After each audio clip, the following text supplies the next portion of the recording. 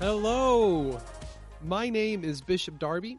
I am the Associate Minister at the Marysville Church of Christ, and I will be your host today.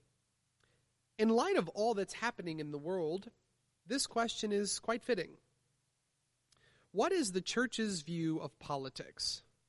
And is there a particular way a Christian should vote?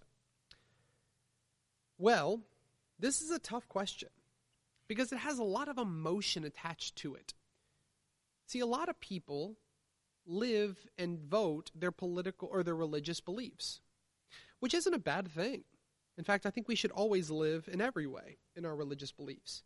But the problem for a lot of Christians is that we begin to blur the line between religion and politics until they become almost one and the same. So I'd like us to take a moment today and look at the biblical history of politics. Let's start with the earliest form of politics we get. In Genesis chapter 11, verses 1 through 9, we get a story that's often told in children's Bible hours and Bible school, the story of the Tower of Babel. God looked out at the world, and the people began to gather into one central location, and they built a tower all the way into the heavens. Their hope was that they could usurp God's authority and be self-sufficient on earth. God eventually says this line, "Nothing they plan to do will be impossible to them," and scatters them, giving each a different language.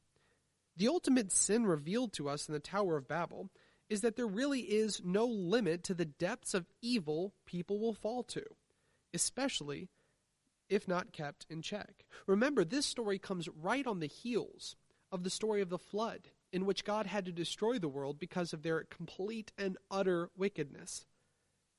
It was because of this that God tried to save humanity in this story from a different flood level event.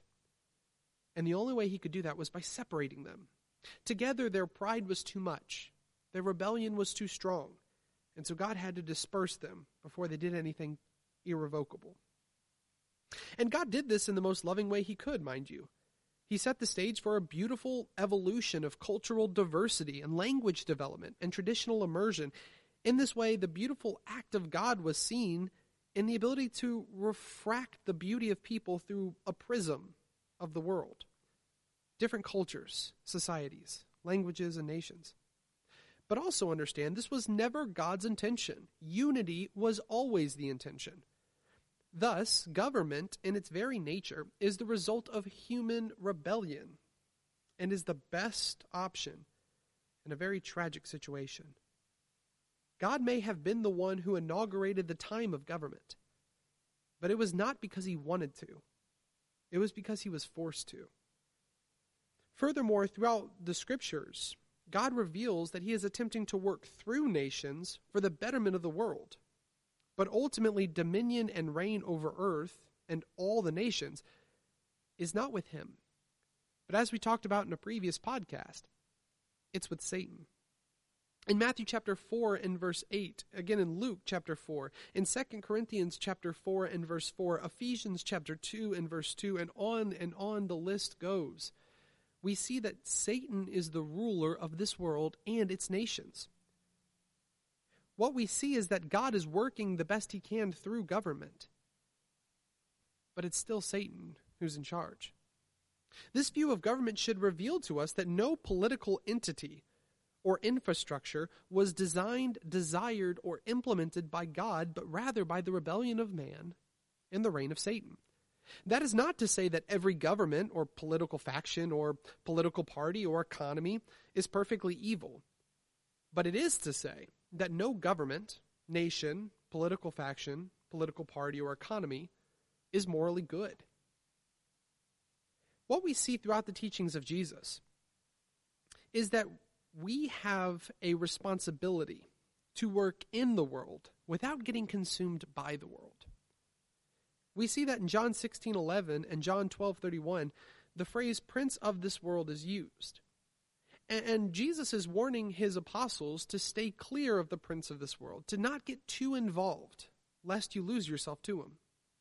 Jesus goes even as far as to say that we as a Christian have a responsibility to work for people and not for country. not for government, not for leaders, but for individuals. And on the surface, this may seem small, a small nuance, a small difference.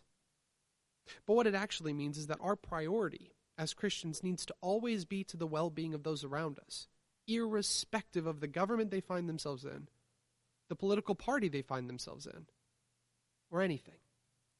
Because government was the result of a fall, and the world is being run by Satan. Jesus did ask us to engage with government, though, the same way he engages with every tool of Satan and every response to human fallenness and to everything around him. He sought to destroy its wickedness, to disarm it, through submission, humiliation, and subversiveness. He asks us to submit to our government, to humble ourselves to it, and to be subversive to it.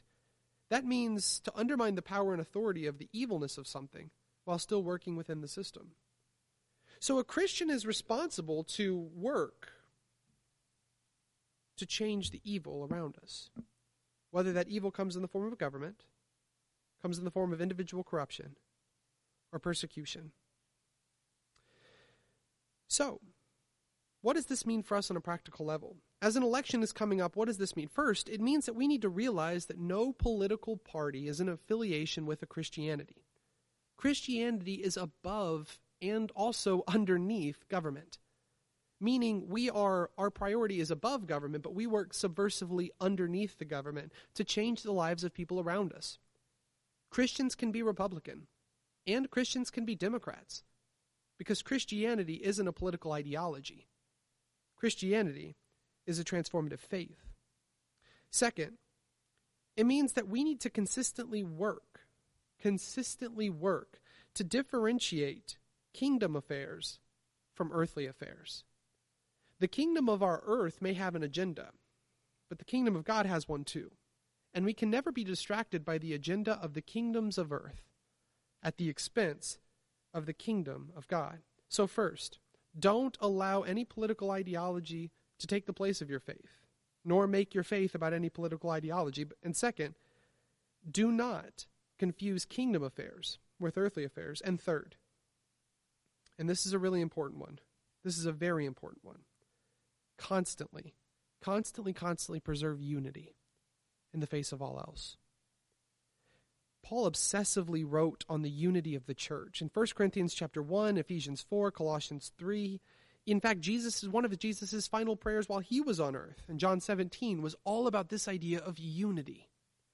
Don't allow a tool of Satan, the result of fallen humanity, government, to divide the kingdom of God, which is intercontinental, which has no borders and has no ideologies, save one, and that is the love of Jesus Christ. Nothing in Scripture is more clear than this. Do not divide over things of this world. So as a Christian, what is our responsibility to politics? Well, our responsibility is very simple. It's whatever you choose it to be. For some of you, that means to vote. And if you decide to vote, then vote your conscience.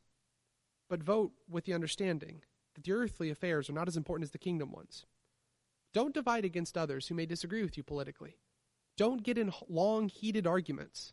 For as Paul writes, be at peace as long as it depends on you with all around you. Never, ever, ever allow the tools of Satan to supersede the love of Christ. So this election season, I want you to remember those three things. Don't confuse your faith with your political party. Don't confuse earthly affairs with kingdom affairs. And third, never, ever, ever allow anything to separate the beautiful and wonderful body of Christ. Okay, well, that's today's question. So I appreciate all the questions that are coming in. If you have a question you would like to submit, please submit it to bishopdarbyministries@gmail.com. bishopdarbyministries@gmail.com. God bless you and go with God.